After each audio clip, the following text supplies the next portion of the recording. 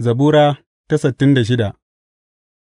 Don mai bi da kaɗe kaɗe, zabura ta Dawuda, waƙa zabura.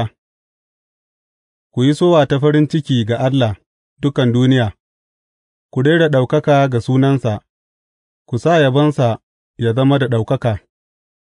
Ku ce wa Allah, ayyukanka da banmamaki suke, ikonka da girma yake, har abokan gābanka suna durƙusa a gabanka; dukan duniya sun rusuna a gabanka, suna rera yabo gare ka, suna rera yabo ga sunanka, Sela.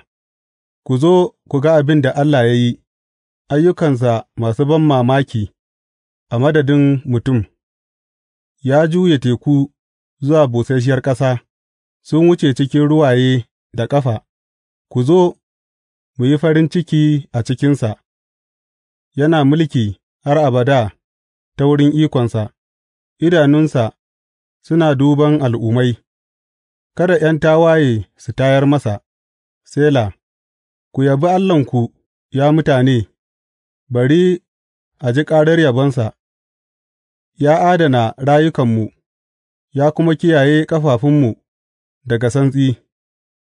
Gama kai, ya Allah, ka gwada mu, ka tace mu kamar azurfa; ka kawo mu cikin kurkuku ka kuma jibga kaya masu nauyi a bayanmu; ka bar mutane suka hau a kawunanmu, mun bi ta wuta da ruwa, amma ka kawo mu zuwa wurin yalwa.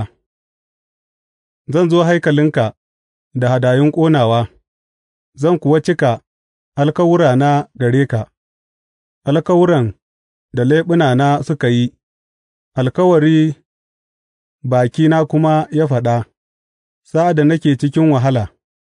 Zan miƙa kitsen dabbobi gare ka da kuma baye baye na raguna; zan miƙa bijimai da awaki, Sela. Ku zo ku saurara, dukanku waɗanda suke tsoron Allah, bari in faɗa muku abin da ya yi mini; na yi kuka gare shi da bakina, yabonsa yana a harshena.